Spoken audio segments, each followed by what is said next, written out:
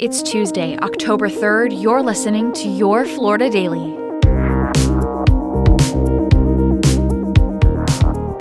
I'm Katrina Scales.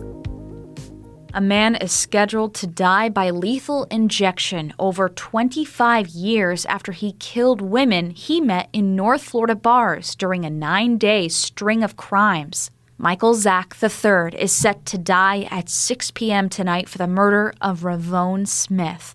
Smith was a bar employee Zach befriended in Pensacola Beach. He later beat, raped, and stabbed her with an oyster knife in June of 1996. Zach was 27 at the time.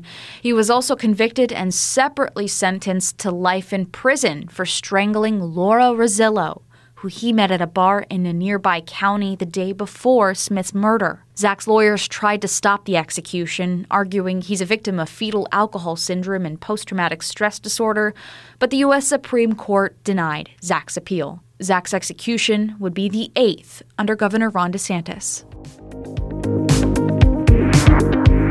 Don Gaetz, the father of Republican U.S. Representative Matt Gaetz, said he plans to run again for the Florida Senate.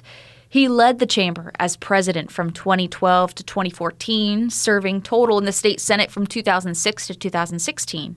Now 75 years old, the elder Gaetz said his decision to seek a return to Tallahassee has no bearing on what his son might do. Meantime, Congressman Gaetz is following through with his threat to try and remove Kevin McCarthy as Speaker of the House. Kevin McCarthy likes to pretend that he makes coalition with conservatives, but all he really does is break his word with conservatives. Gaetz announced his resolution last night. He and other conservative lawmakers say McCarthy broke promises when he worked with Democrats to come up with a stopgap spending bill to avoid a government shutdown.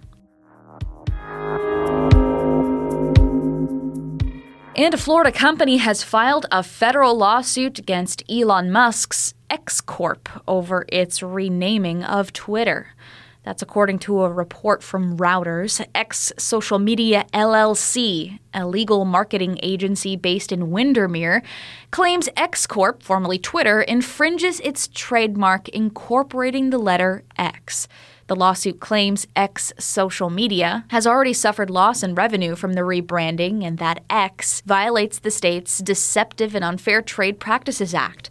They're asking the court to force Musk's company to stop using the X name and requested unspecified amount of money damages.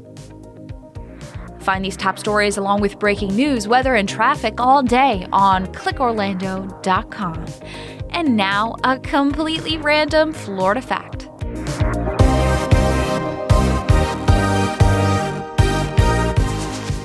A Key West restaurant beloved by locals and visitors alike is also a hotspot for feral chickens.